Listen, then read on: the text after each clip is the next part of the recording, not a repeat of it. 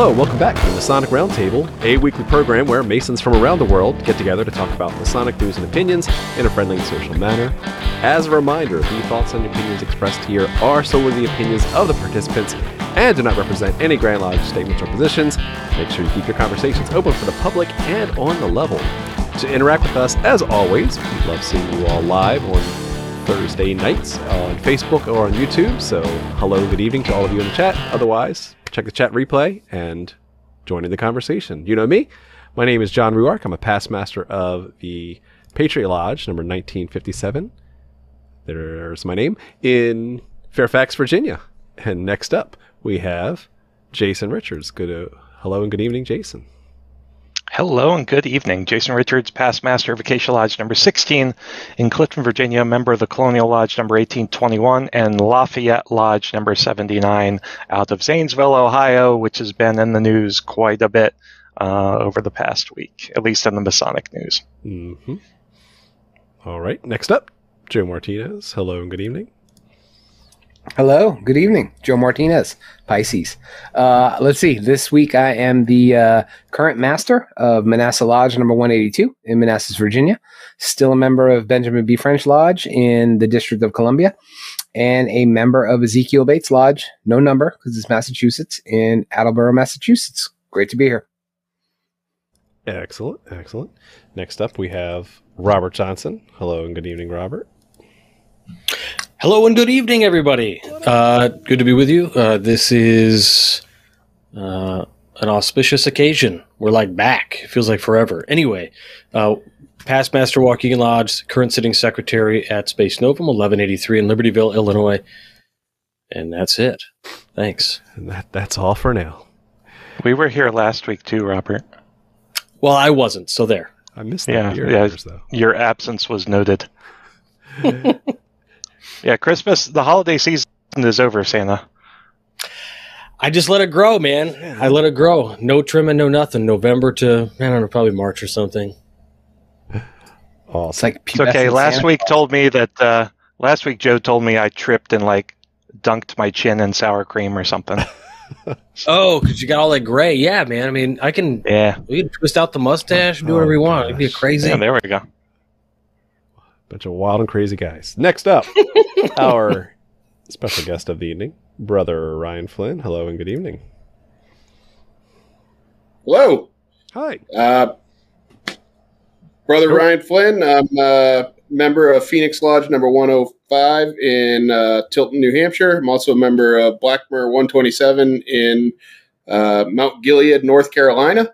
And if they let me in as of next week, I too will be a member of Ezekiel Bates Lodge in Massachusetts. Home of Masonicon. No more. Yeah. Former. Yes. Can you let me know? I'll have to check the minutes, see how that goes, because if you get in, I'm demitting. I second that. What did Groucho Marx say? I would not want to be part of an organization that would have me as a member. So good. So good. No, seriously, though. Fingers crossed for you. That's awesome that so many of us have pluraled up over there. I like it. Yeah. Well, the bribe is pretty sizable, so hopefully we get in there. Well, you might be the only one in here who gets it, but yes!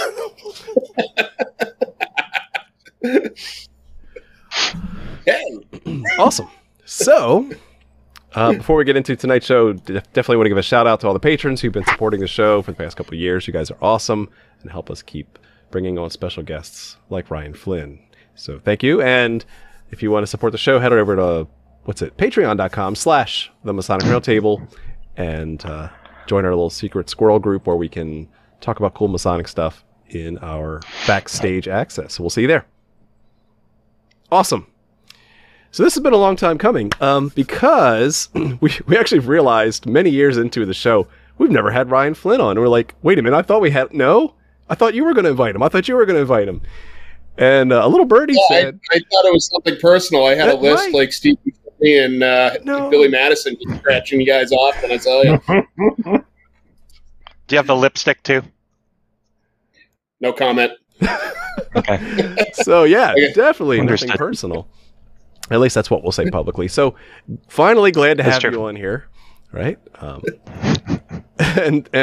Geez, you know, it's really fascinating. As we were talking a little bit in the green room too, you know, we wanted to bring you on especially because of your vocation and how you've chosen to be both a Mason and an artist and make really kick butt Masonic art that is really unparalleled, and that more importantly, good Masonic art is really hard to find.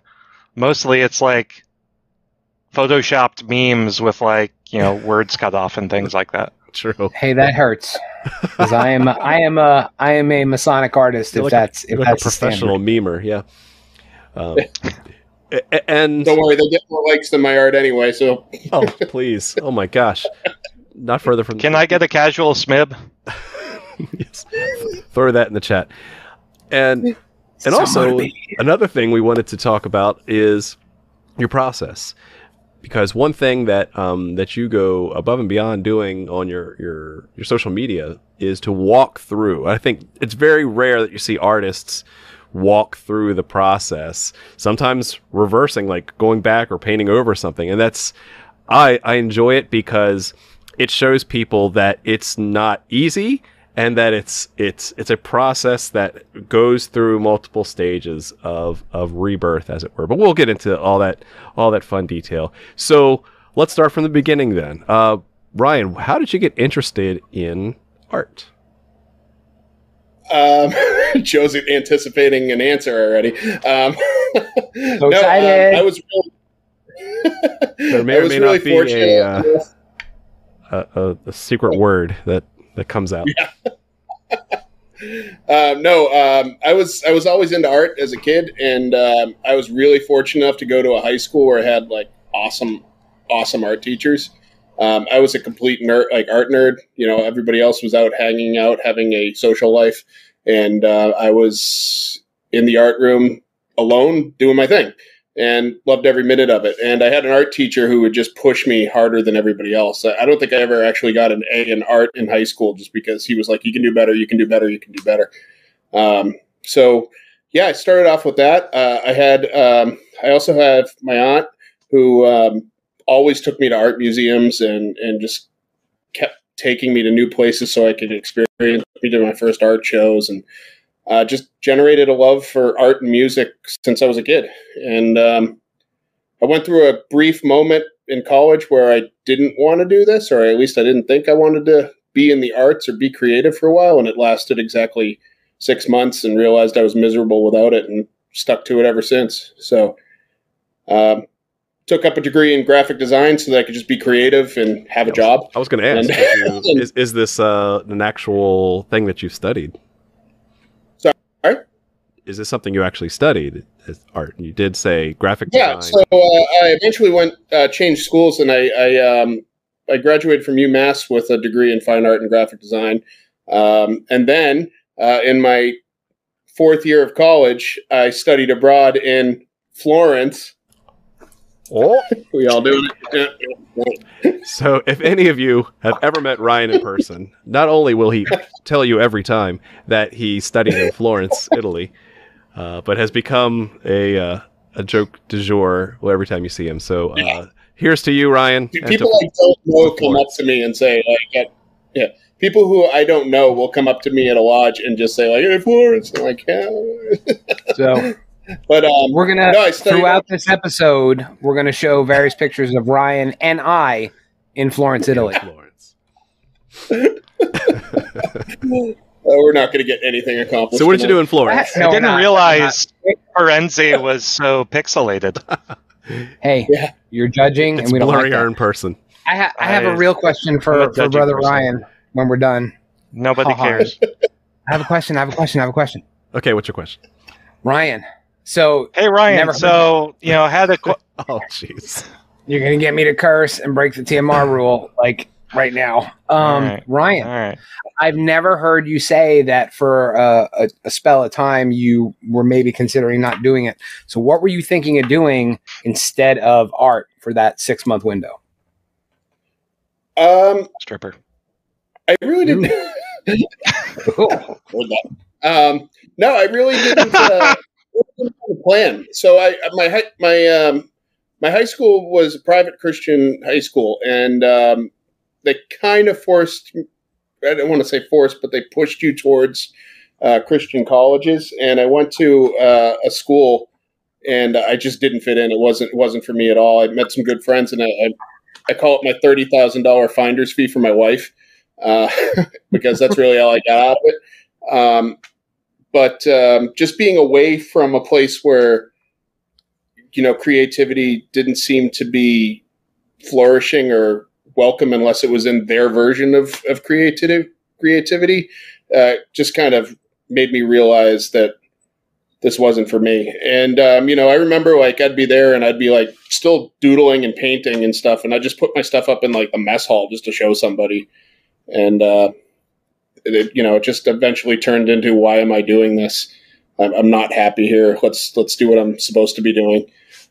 So like I said, I went back into graphic design, just so I knew I could get a job after high school that is creative. That eventually turned into marketing. But when I went to UMass, I was really unhappy with the art teaching there. Like I wasn't learning anything. It was more like arts and crafts. And no one was pushing me at all. Like, it was like, oh, you're so great. You're doing great. Look what Ryan did. I'm like, I just pulled this out of my tuchus. Like, you're not making me learn. And that, like, all joking aside, when I decided to study abroad, I went to the heart of art. Like, all right, this is art on a completely different level. And I took a class in 14th century Italian architecture. And I took a class in painting and then art history. And, when you learn art history over there, it's not like reading from a book. It's like, all right, we're going to go over to Michelangelo's house and you're going to see the floor where he carved David. Okay, let's do that. That is super all right, cool. now we're going to walk across there and, we're going to take a bus to Rome and we're going to go into the Sistine Chapel early so you can see it before the tourists get there. Okay. You're kidding me, right? That is amazing. So, yeah, so it wasn't really just like the classes were kind of easy, but it was just the experience of just appreciating art on a level that you'd never get a chance to over here. And that's kind of when I came back from that trip, it was like, all right, new me. And then I just got into it, started reading books about symbolism and art and just ate it up. And, I came back, I got out of college, got married. My wife likes art too. She's big into theater. So, we were always listening to music, going to theater, going to art museums and that sort of stuff. And it was just a core aspect of my life. I mean, it still is, obviously. Ryan, I got a question for you, buddy. Yep. For those of us who can't make it over to, Italy, I was fortunate enough as a kid, Navy brat. I spent, time in Naples, Italy, and we got to go a lot of great places. And I have to say, like, it was so life-changing to see stuff over there. And then having found like an appreciation for Renaissance and Enlightenment art, coming home, it was really difficult to find living in non-classical, like big city areas where I didn't really have access to see a lot of this really cool art that you could just see driving down the road in Europe. So my question is, before we dive into a lot of the great things, you're going to shed some light on, is for people here in the United States, like, what do you think, or where are some, based on your own experiences, places to see some awesome artworks that you particularly enjoy? Like, I know you're the type of things that you're into and what you studied. Is there a place to see that great work here in the United States? Yeah, and it's going to sound like a completely campy answer, and that's cool. Everywhere. Yeah. So I actually wrote this down probably a month ago because I'm attempting to write right now, and that's not my art form.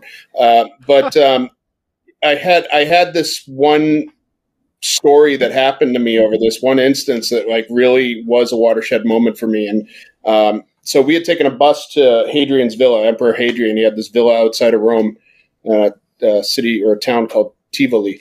And it's all in ruins and stuff like that. And, we were there early. So it was just like, hey, go explore.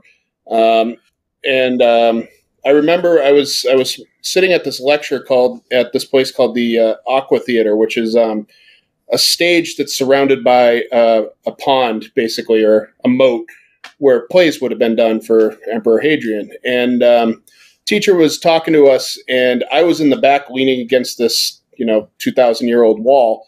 And ADD kicked in, and I started looking at the wall, and it sounds corny, but I found a mark in the mortar where 2,000 years ago, the mason put his thumb in there and dragged it to smooth it out. And you could see that it was a thumbprint moving over it. And, all of a sudden, it clicked on like a different kind of level where, all right, I'm not standing in a structure. I'm standing in something somebody made a long time ago. And this person who made it, who I'll never know his name, but he cared about this so much that he put his thumb in wet cement to make sure that it'll look good. So it was kind of like, wow, that's pretty cool. And then a few days later, we were climbing Brunelleschi's dome, and we had a class at the top of it. And while I was climbing the last part of the stairs, there's stairs inside the dome that spiral up, and at the end there's like a very steep climb. And while I was waiting for this person to go up in front of me, I looked to my left, and there in the mortar there was another thumbprint. And it just hit me. I'm like, oh, this is everywhere. Like this isn't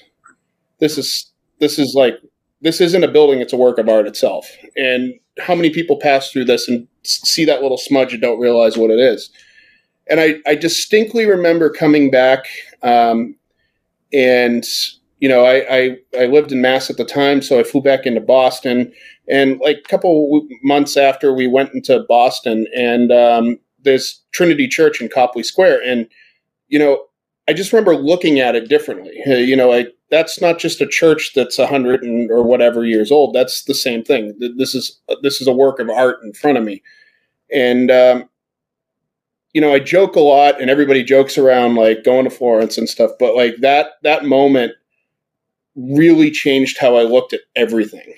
And when people ask, like what kind of art in America you like, I've been fortunate enough to see, a lot of museums in the country. And yeah, sure, you can go to the Met and see Washington Cross in Delaware. You can go to the MoMA and see Starry Night. Or, you can do the Ferris Bueller thing in Chicago and see, a Sunday afternoon on the Jot. But, it's those little places too are incredible. You just got to look at it in the right way. You just got to figure out how to have that connection. Mm-hmm. And that connection is going to be very different for me than it is for you. And that's the beauty of art. Like it's one of these arguments that I don't like a lot of people saying like, oh, modern art isn't art and stuff. I hear that a lot, or modern architecture isn't architecture or that sort of thing. Well, that's you. That's your opinion. That's your view. And your view is great for you. But, there are people who literally get wheeled into MoMA on their deathbed so that they could see abstract art one last time before they die. Right. You telling me they don't know what they're talking about? Mm-hmm. So it's just instead of looking for the art, look for that connection. And then just embrace it. Love it. We'll get something out of it. A billboard could be funny. And I have a picture of a National Lampoon cover that is a dog with a revolver to its head, and it says, "If you don't buy this magazine, the dog gets it." Like, that's a great piece of art, and it's hilarious too. It makes me laugh. Yeah, I think for me, I personally love going to like art fairs and like flea market art exhibits and things like that, because it doesn't get any better for me than like seeing local artists showcasing their talent. That's one place that I find that and just absolutely love it. There's always a diamond in the rough there too. Like you'll see people who are like crafting and it's great. And then you just see it like, why are you here? Like you need to go bigger, go better, get a show, which is awesome to find those people. So little hint, don't bring Ryan Flynn to any art fairs you go to, because he will sit there and yell at all the little people that are doing art. Yeah. So especially kids. Yeah, You're doing it wrong. Yell at kids. Yeah. Why would you choose that palette? It's horrible. You call it blue? Stick figure does not have enough chiaroscuro.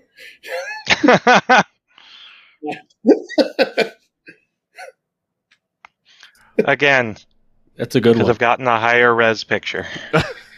See, It's me. I didn't know we were sharing. This is me at Herculaneum when I was like 9. Yeah, it's really hard, that glare, huh? How about that, though? Ooh. All kinds of really cool art there, man. Like, it just blows your mind. Anyway. Now, Show us some real pictures, Joe. I know you got them. There's some real pictures somewhere. All right. So if we're gonna do Not that, that yeah, kind of pictures. yeah. My favorite experience with Ryan in Florence was Ryan. Tell us where we are. Right there. Where are we? I don't know. It's the That Duomo, looks right? Magnifico. that looks like Baltimore. No. Yeah. Yes, Definitely that not is the Baltimore. Duomo. That's the ugliest painting in Florence, by the way. Ooh. Oh wow. Ooh. It looks great from down there, but if you go up to the front, Vasari made some really horrible decisions, including a giant hole in the middle of Jesus' face. Did not know that. Look at it again. Should have aimed for the hands. So Yeah. Damn, I was going to make the joke and I didn't. It was a softball, man. Listen to the Christian I mystic. thought it and was like, no, TMR is a family-friendly show. No, we're not going to go there. We went there. Why am I here? Ryan, let's talk about symbolism in art. Okay, so we've covered the emotive part where, art is art because it speaks to people on different levels. Some things that are ineffable, some things that are purely emotional, and yet there. I did take one course of art history, Renaissance art history, in college, and I actually learned a lot because again, I'm an engineer by trade, and yet that helped open my perspective a little bit, and learned a lot about it's not just a bunch of pretty pictures. There's actually a lot of thought in structure, format, placement, design, ratios, and even symbolism, not fee, but other ratios that go into what specific animals meant, right, of the time period, like the way that people were sitting denotes something, who they're with, where they're placed in frame. I mean, that alone was eye-opening because once you are exposed to that, it's like getting the secret decoder ring, right? It's like, for us Masons, it's like once you become a Mason, once you go through the 3 degrees or more, you'll start to see things in literature and movies and stuff that are like, I know a Mason put something there. And the same is true for art history in general. So let's talk about symbolism and the creative process. And how do you try to emulate those of all those past masters? Yeah, so definitely with symbolism. I mean, the Renaissance is the easiest one to learn when people are trying to dive into symbolism because it's so blatant. It was. Thanks. People for have to remember my little bit of research. I appreciate it. Yeah. No, but I mean, you got to remember, like, even Freemasons understood it.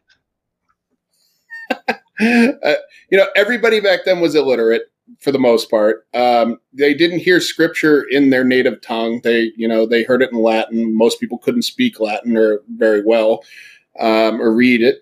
And, so things had to be, for them, extremely obvious for them to understand what they were looking at. So Mary was always in blue. John the Baptist always wore, the camel skin robes. Jesus was always in gold or blue or purple. And, for them, that was the language that they were doing. Art was a specific language for it. For me, because I studied the Renaissance so much, that's kind of the way I brought it into my art. In fact, most of the time when I have a commission or when I have an idea, I'm thinking about the symbolism before I even think of the image. I love that. That is awesome. Yeah. So like it's, for example, I did like the John the Baptist. Those were like my first figure paintings I ever did. And I did it because I sucked at figure painting. So I'm like, all right, time to learn.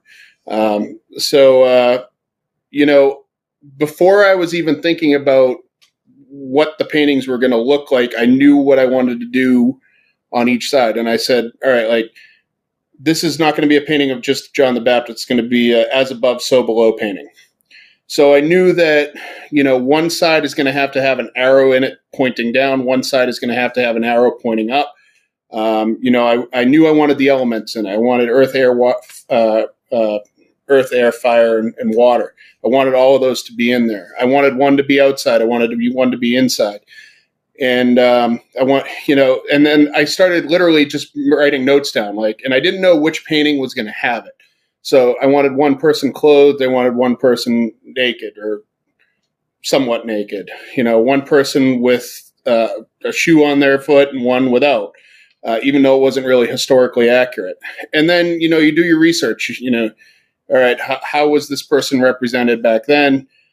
Even though it doesn't make sense historically, why would John the Baptist hold a cross? That hadn't happened yet. But it's the symbolism that went with that. So then basically I just kind of divvied it out and said all right, this obviously has to go with this person has to go with this one. And then it's, all right, how do I put this in there without being obvious? All right, well, the angle's going down, I'm going to do out of clouds. The angle going up, I'm going to do out of curtains, a veil. And kind of play it out in my head as I go along until I have an idea. And then it's, find inspiration. The problem with, I don't really have this problem anymore because people offered their services. But when I was first starting out, he was I couldn't get a model. If I went up to a brother and be like, hey, I need a job at the Baptist, you want to paint with me? They'd be like, that's great. Go pound sand. Now I say that and I get, I'll do it. So for those paintings, I actually looked at sculptures and figured out all right, I'm going to paint this sculpture and just change it so that, you got 3 volunteers. That will fit the narrative, and I'll use that as my model. So that's kind of how I start with symbolism on every project. For example, I just got a commission for the 3 ancient Grand Masters.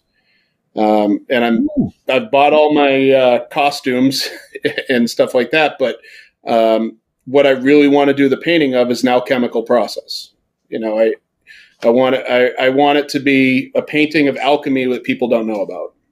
So, I've written down everything that I want to do in it, and that's where I start with. And, when I worked with this lodge that commissioned me for it, I did a very, very rough drawing, all right, this is what I'm doing. This is really what it means. What do you think? And they went gaga over it. So, that's kind of how.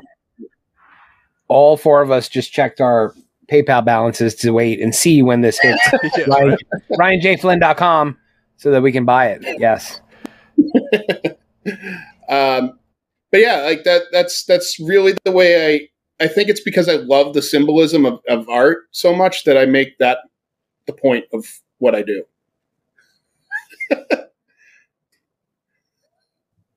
No, Ryan, can you unpack that a second? You said you love, you said the symbolism of art, which I know you like just kind of talking and waxing poetic about your process, but something in there I think is almost coded in the way, can you unpack that a little bit? The symbolism of art, art as a symbol and also is a symbol. Yeah. So it's not a blanket statement because it's different with every artist and with every work out there. And frankly, I don't like how people assume that symbolism of art are all these grandiose secrets, this artist meant something really, really dark and sinister because he put, this person in the painting. Very rarely is that the case. But it's, I always think that a good work of art is a message encoded for you, and you have to deliver that message out of it and gather some sort of personal connection for it. That's the great thing about art. You can look at a great work of art and be like, wow, that's amazing. All right. The Sistine Chapel, and you look at individual pieces the Expulsion to Paradise, and you're like, this is a beautiful painting. I can see Eve and Adam and Eve getting thrown out, and I understand what that is. And then you look at it deeper and you realize that's not an apple tree. That's a fig tree. Why is it a fig tree? What did Michelangelo know? All right, let's dive into this more and understand that he's putting up something there that is not supposed to be there in the time that he was supposed to be. And we have evidence that he knew what he was doing while he was up there. He understood the symbolism there. That's the stuff that fascinates me. That's the stuff that I really enjoy. Yeah. So, but at the same time, like, we live in an age where if someone says it on social media, people believe it. And like, there's other sorts of symbolism that are incredible. Like, it drives me crazy to no end the BS that they put into Da Vinci. Like, and he is such an unbelievable person, an historical figure, an artist, that he doesn't need that. Like, you know, there's his famous painting, The Lady with an Ermine, that he's holding there. Da Vinci figured out a way to gelatinize eyeballs so that he could dissect an eyeball to figure out exactly how much a pupil dilates when certain amounts of lights get on it so that he could reflect that into his painting. An optometrist has looked at that painting and discovered that the diameter of the pupils in that is absolutely physically correct based on the amount of light that's hitting one side of her face to the other. Why does Mary Magdalene have to be involved in that? Is that not enough? You know, and that's symbolism, right? That's just a scientific symbolism that he put in there. So being willing to realistically look at symbolism and discover like the true beauty of art is where that connection happens. You know, for me, like for a personal example, I love seeing Monets in real life because while other people are looking at this beautiful, you know, conglomeration of all these colors and textures and stuff like that, I will go right up to it as close as possible. I want to know, why did he put yellow on top of blue? Why does that work over here and it looks completely different over there? And just that color combination could be the symbolism of that painting that attracts me. But to the same point, someone who's standing 30 feet away saying that's a pretty cathedral, that's still symbolism to them. It's just on a different wavelength.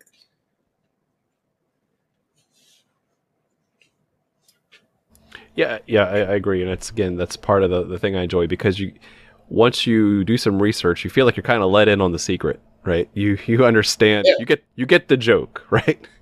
It's like reading the original Hebrew from the Old Testament. You're like, oh, now I get it, why they use these Hebrew words, because they sound alike. It's a pun rather than this weird English interpretation that makes no sense anymore. And so, yeah. You know, and like sometimes it's just a fun story too. I remember like one of my favorite lessons that we got in Rome. We were at the Trevi Fountain, and you know, this famous fountain that everybody knows. And my teacher was like, "You see that giant urn on the side of it? What do you think the symbolism of that is?" And if you look at it, it's just out of place. On one side of it, there's this giant stone urn there that's out of place.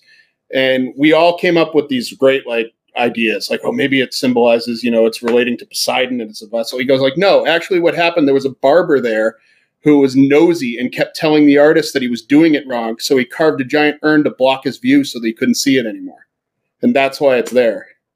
Like, that's great symbolism.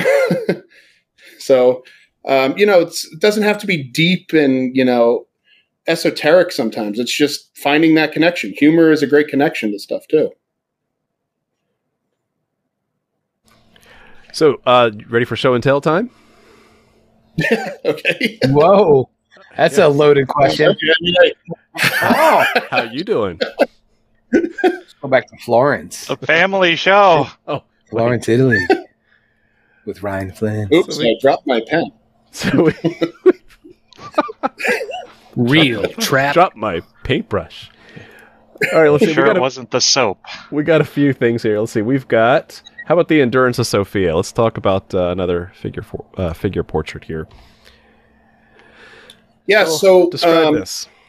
It is no longer a family show. Yeah. It's art, right? Yes. So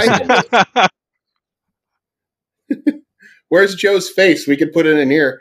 I have this. It's in my office.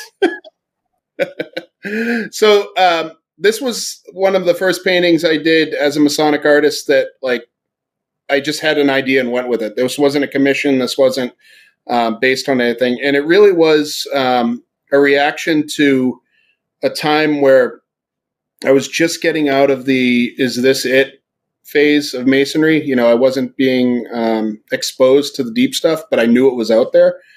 And I had this idea, like Sophia being the personification of wisdom. I had this idea of, wisdom's still out there. It's just waiting for you to discover her. So I had this idea of, like an abandoned Sophia who's been stripped of a lot of the stuff that's, the glamour. But she's still there waiting for someone to find her again. So again, I started with the symbolism. Like, all right, what do I want? Well, with Renaissance symbolism and stuff, nudity is not really for nudity's sake, especially in women. It means there's no shame in her. Like, so Sophia has no shame. So I knew I wanted her to be partly nude. I also knew that I wanted her to be in ruins because, I want the temple to be ruined, but she's still there. Like, all the superficial stuff needs to be taken apart and dismantled, but she's still there in her perfect form. And that kind of got me going here. So then I started researching. I'm like, well, how do I show that I want someone to go to her? How do I show a journey? Well, okay, I looked up some books and I found out that a bridge is typically a symbol in the Renaissance of a journey or a pathway forward over troubled waters, so now it's showing that it's not an easy journey. So this bridge scene in her back behind her is this idea of a troubled journey towards her. And then I just kind of started figuring out and kind of honing in the symbolism. Like, do I want her just in ruins or do I want something behind her, ruins of a temple this idea popped into me as a triumphal arch. So if you go into Rome, you have the Arch of Constantine, which is right outside of the Colosseum, and it kind of looked like this. So I took that triumphal arch and dismantled it and made it into ruins. And then, of course, we have the dark forest behind her too, which is the idea of entering a world of uncertainty and turmoil. And then, of course, you put her on this ashlar with symbols of masonry and mortality around her. And I put these cuffs on her hand, and I took colors from Rosicrucianism and put those in there, and let her sit there and wait. And it was a big risk for me because it's a large painting, and I remember, like, I don't think anybody's going to get this, so. I brought it to Masonicon of all places, and Brian gave me a table, and I popped it up, and I was there for exactly maybe 20 minutes, and a brother came up to me, and he was like, "What's this about?" And I explained a bare minimum of what I just did, and he was just like, "Yeah, I want it." And all of a sudden, I was a professional artist. So that was really my first large-scale painting that I sold.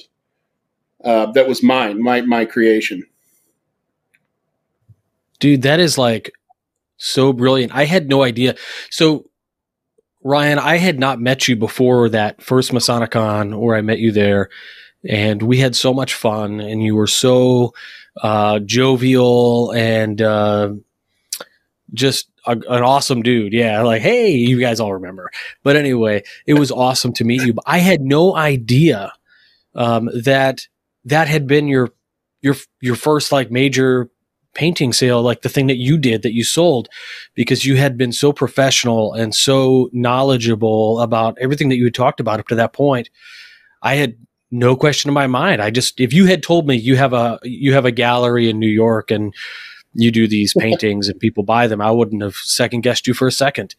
And I'm not like some lame-o with art. Like, I know art. So, I mean, that's awesome, man. That's a really cool story. And, I didn't know that before. So, yeah, I had done a tracing board before, which was purchased by a lodge, which I'm now a member of, but I wasn't at the time, and that was just tracing board. That wasn't figure based or anything like that. And the reason I painted this was, one of the reasons was I was horrible at painting the human form. I just never, and I was always afraid of failing. And honestly, it sounds kind of cheesy, but masonry has definitely pushed me to be like, you can do better. Like, the only, one of these lessons that I've gotten out of this is like, no, you're an apprentice, be a master. I remember saying I'll never do portraits because they're too hard. Like, all right. And honestly, it sounds cheesy, but Masonry made me go like, well, no, you got you're doing this. You got like 10,000 people in your back corner, cheering you on to go. So we're like, do it, awesome, do better. We'll buy your stuff. And you've got a bunch of portraits now. Yeah, now I'm starting. They look amazing. Mm-hmm. So let's. My favorite one I've still done is still my daughter. Like I painted that for her, and I'm going to do my other daughter, and that was a COVID painting, so it was just like, all right, I need to do something, and turned out to be a lot harder to paint her dress than her face. When I paint my other daughter, she is wearing a solid colored shirt. Yes. Okay, kid, wear a white shirt and you're good to go. Yeah, exactly. So let's talk about other murals as well. So I think you've done at least one complete lodge set of murals. You want to talk about that? Yeah. So Blackmer's a story and a half.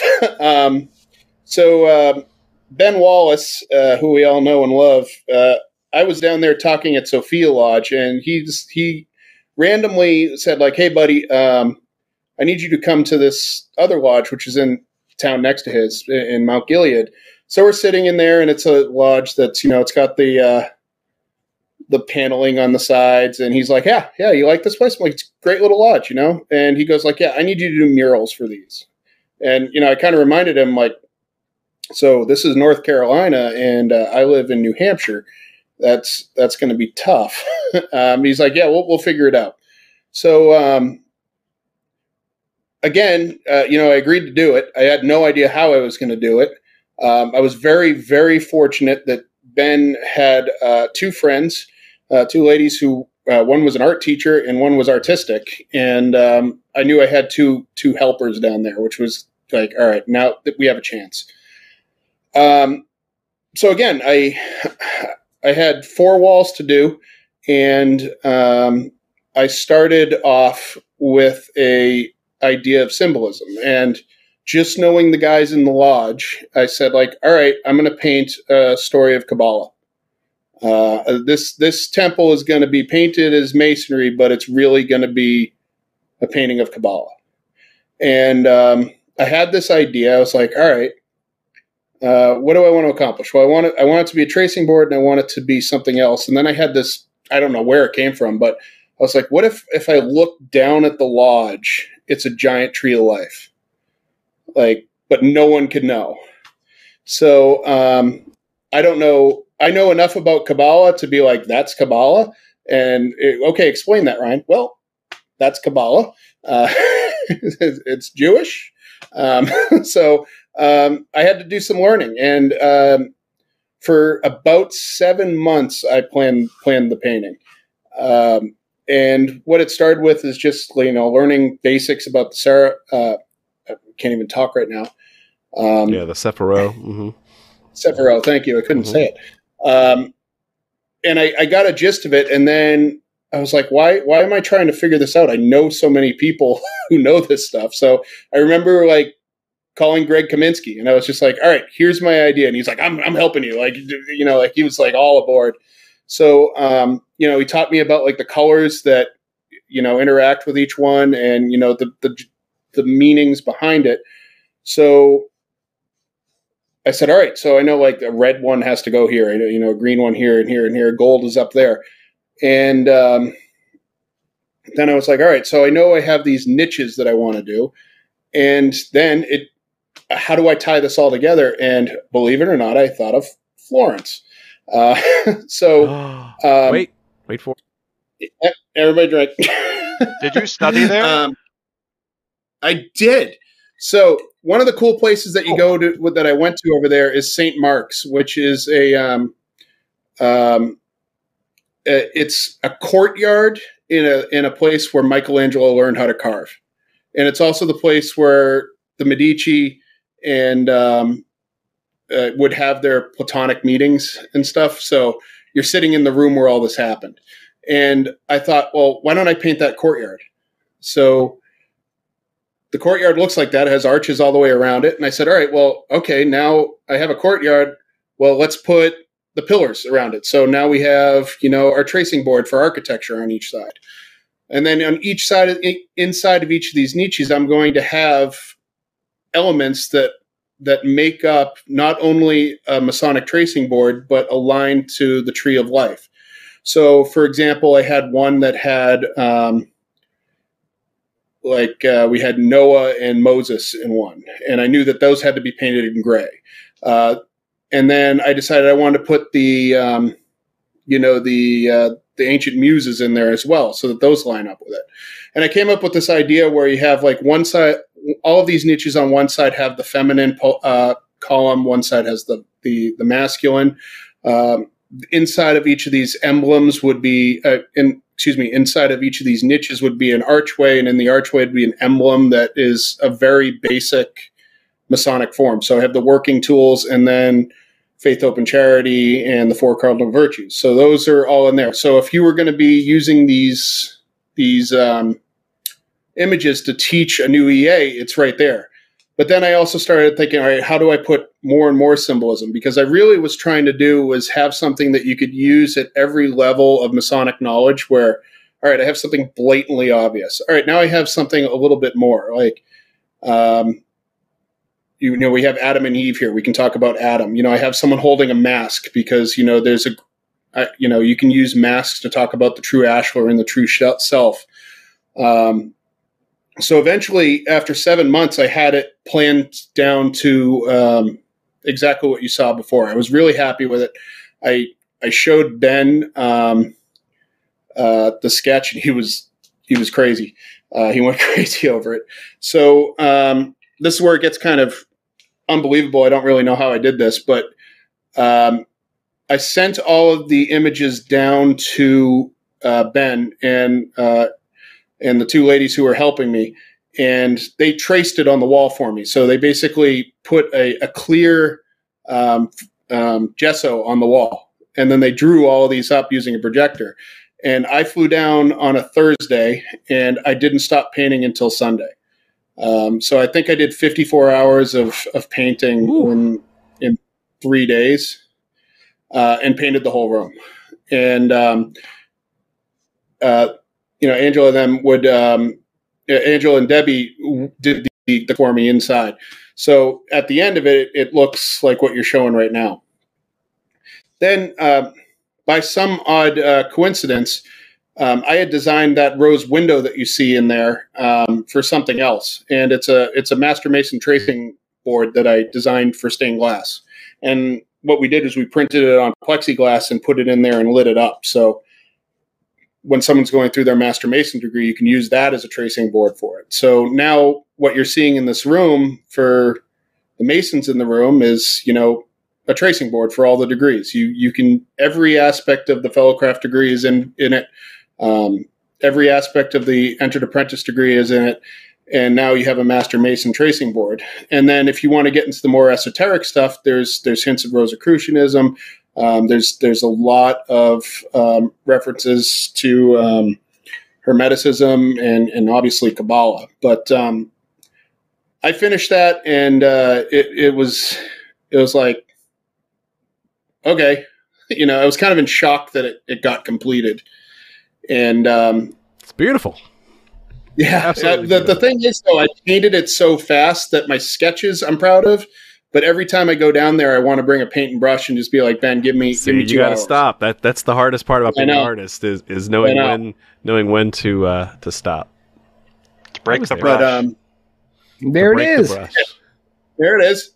And there's Ben. It needs a dome on that building now. I love the. Let me stop sharing. I love the difference between the outside of Blackmore Lodge and once you walk inside, because when John and I went, we were like, yeah, this is a cool looking lodge. And then we walked inside and we were like, oh my God. It's very dichotomous. Thanks to you. Thanks to Ryan J. Flynn. I mean, seriously, like, it can't be understated that not only was that a labor of love, but holy smokes, you transformed, you manifested something beautiful that just gives everyone in that lodge a new experience every time they visit lodge. And I'll somewhat disagree with you, though, because nope, not allowed. I painted the walls, and if they didn't have a wall, seriously, if they didn't have a lodge of members that were like completely embracing that sort of thing and just all about bettering their lodge, it would never have happened.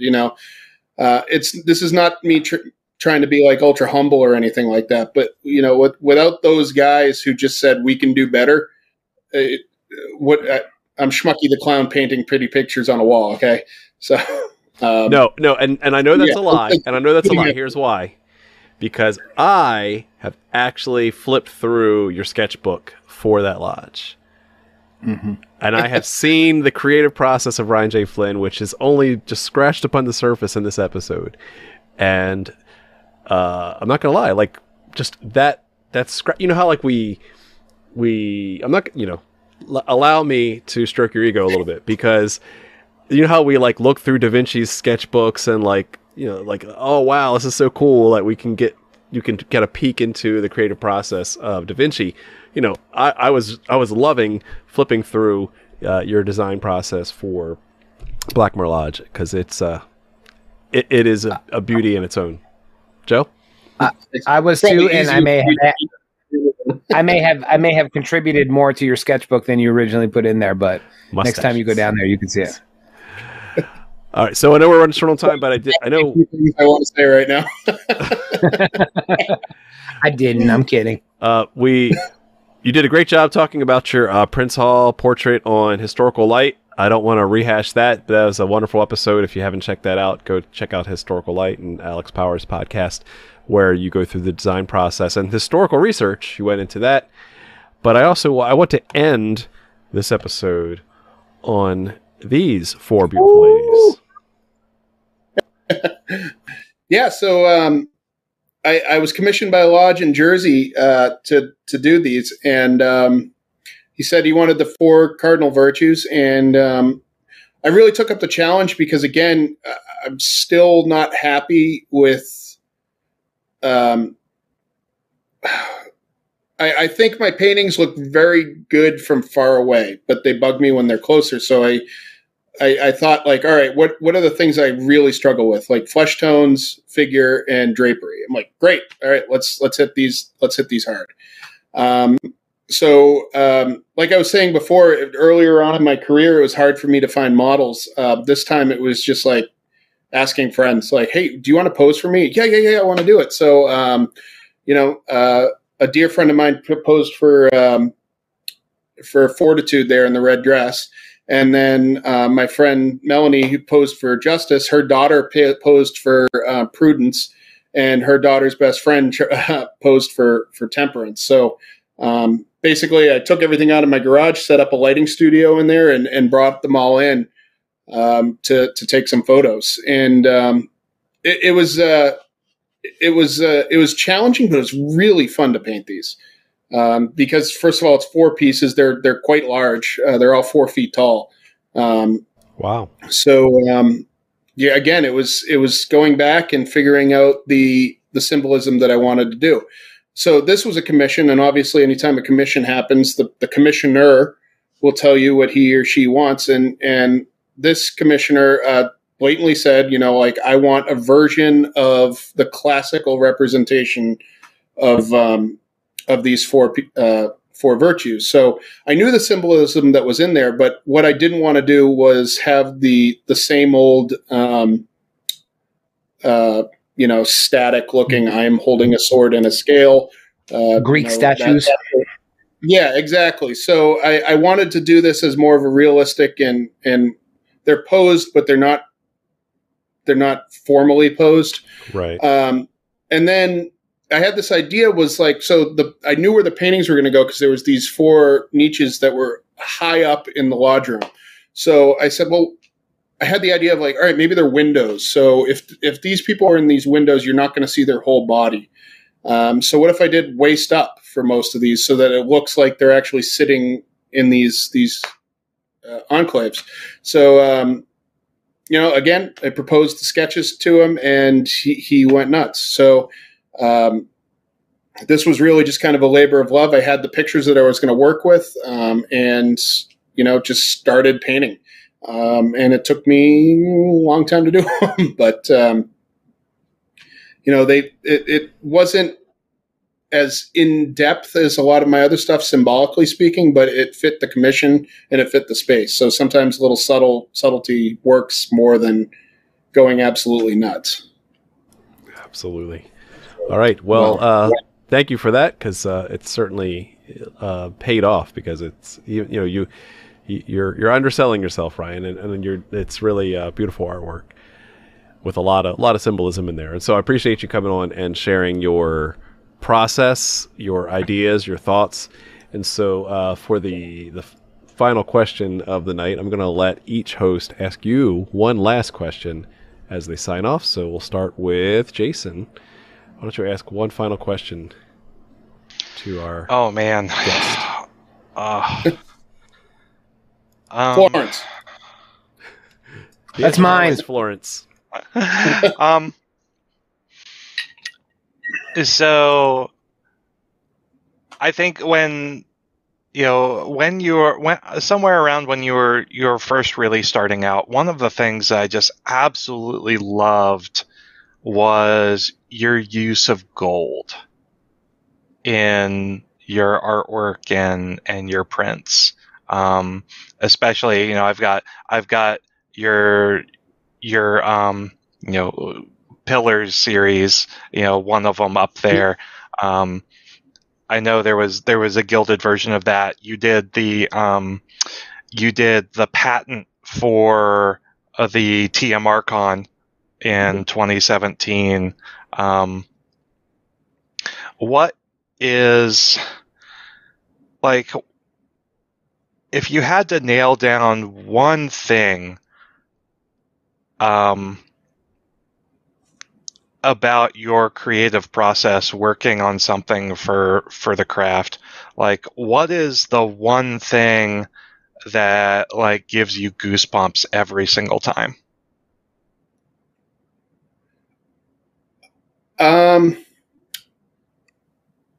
I honestly, no, it sounds kind of corny, but like for my patents, for example, like I had seen so much mediocre stuff out there. And, like when I became a Mason, I got a copy of a copy of a copy of a certificate for when I was a Mason. And, that was, I'm not saying I cherished it, obviously, but, to be able to go and say, like, all right, I'm going to do this in a level it hasn't been done with in a long time, that kind of gets my goosebumps up. That's one side. And the other side is I've been extremely fortunate to do works of art that have hit certain Masons personally. When I did my, I call it in thy name, we have assembled painting, which is a painting of a brother who is praying at an altar, from a profile. That was taken from a picture of a Mason who has since passed, but his name's Max. And, I gave him a copy of it. And when he passed, I met his wife for the first time. And, she embraced me, just thanking me so much for doing the painting. And that really hit me hard. And then when I gave away Prince Hall and seeing the look on DT's face when he got it, it was just like, there's nothing in Masonry that tops this. So, it's kind of like twofold. Like that hit me in the feel. I tear up thinking about it sometimes just because I know how much it affected him. So yeah, there's the effort and the pain going into it motivates me. And then, when you get those reactions, you can't describe it. Mm-hmm. Awesome. All right. Thank you. Joe, question for Ryan. No, I do not have a question for Ryan. So I'm not gonna be put on the spot and come up with a random question. I'm just gonna say, me, brother. I've been a fan of you since before we met. And I remember the first time we met, it was also at Masonicon. But I just wanted to publicly say thank you.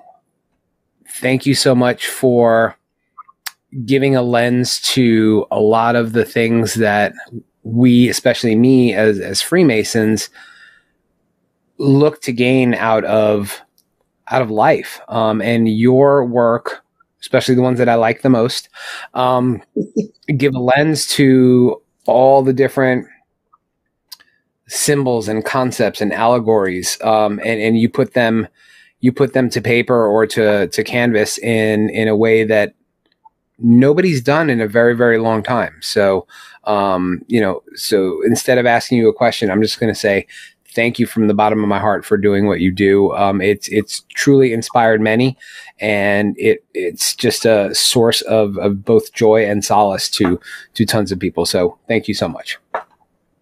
Oh man, I appreciate it. You're making me look really tough right now, which is awesome. So boom, that's what I do. Florence, Italy, 2022.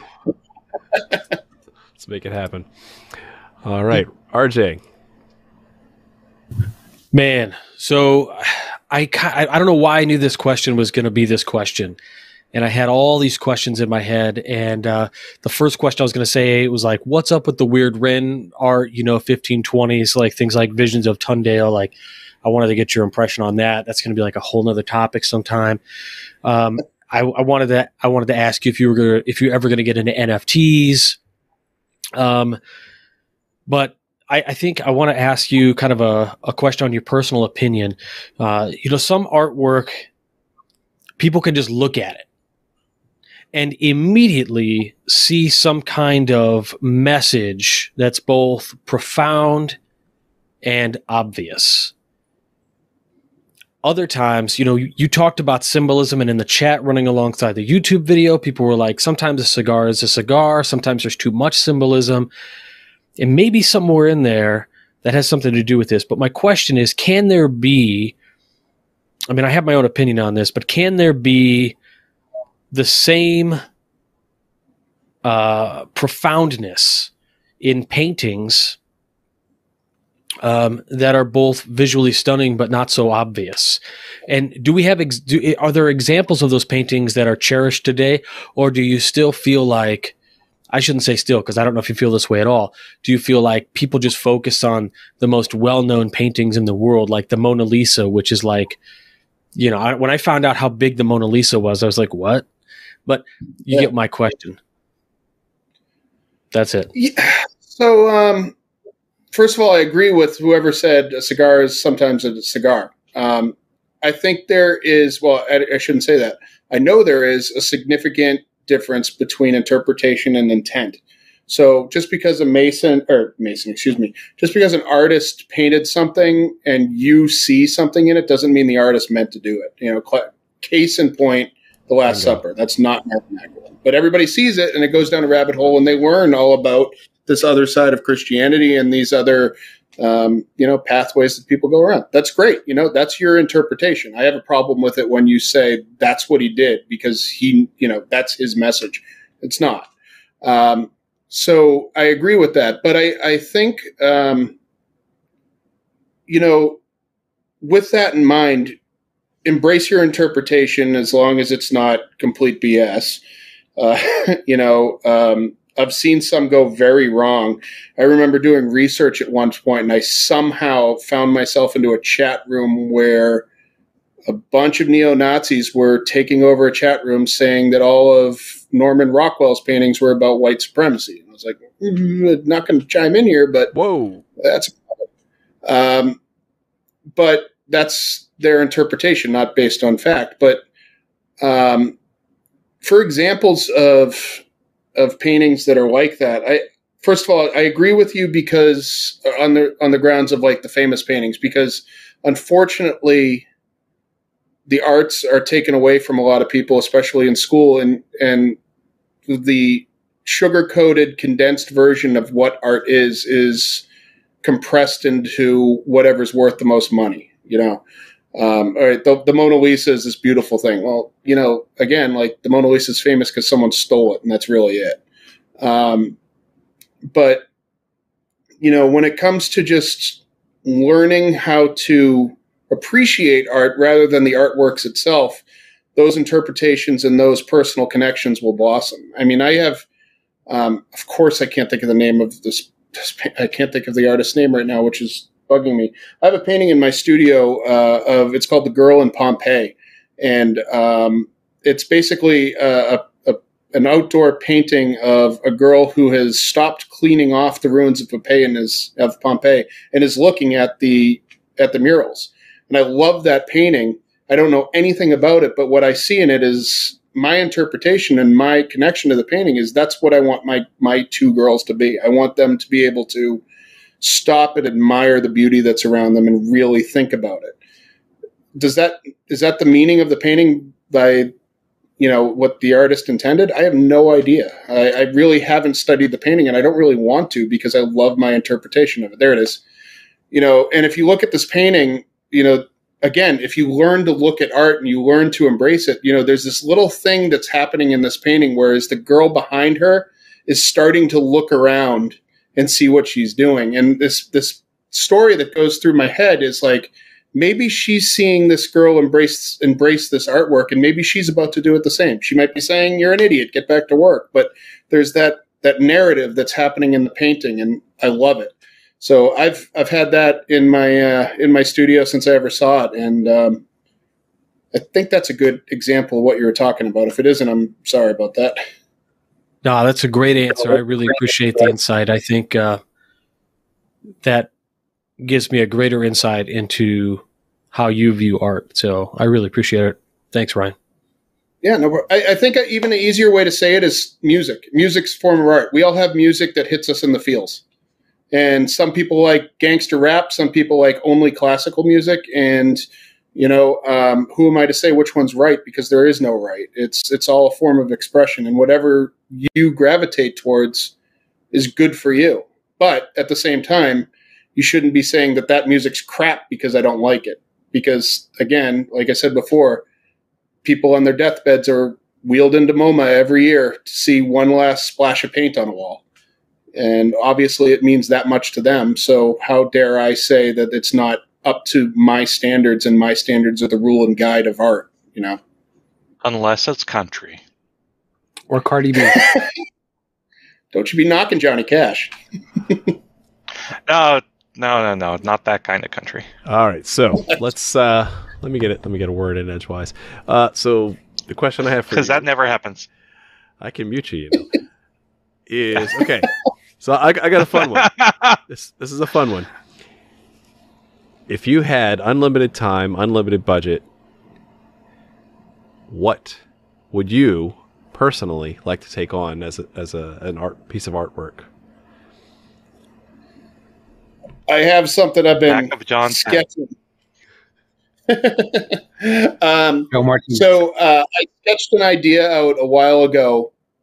I actually had a place for it, but I knew that it was never going to be welcome there, so I stopped pursuing it. But in an easy way to describe it is a Masonic school of Athens. So a bunch of Masonic philosophers and people who influenced Masonry standing on the steps of the temple with the two pillars behind it. I think the big thing that I liked about my idea was it progressed over time.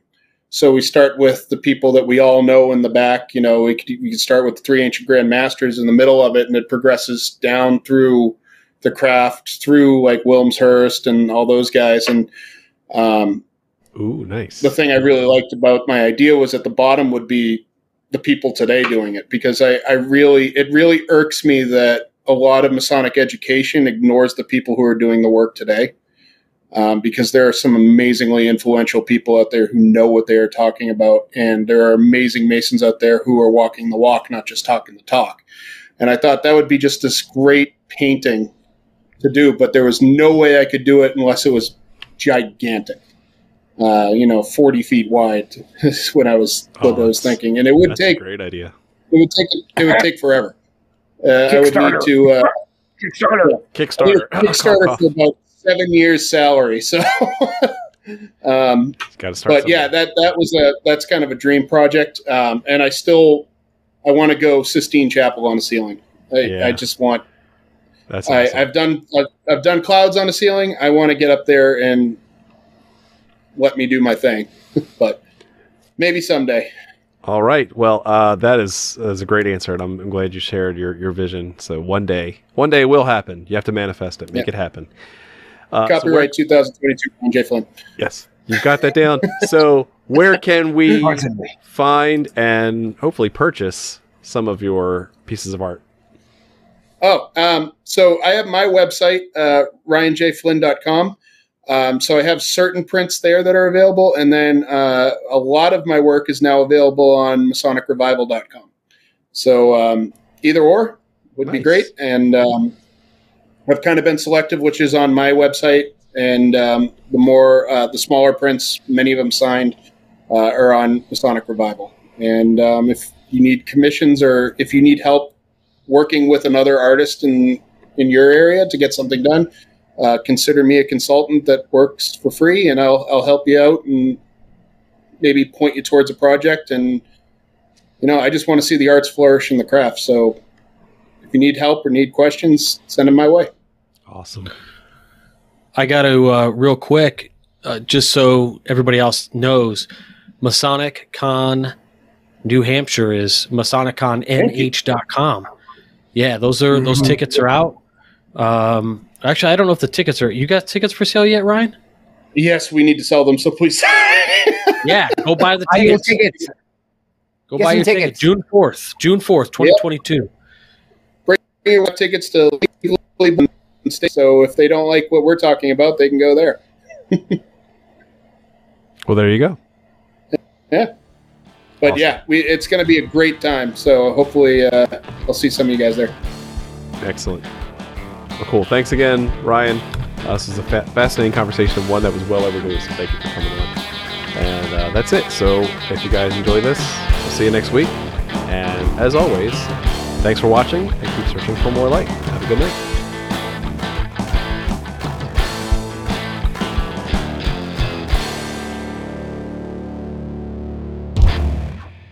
Wow.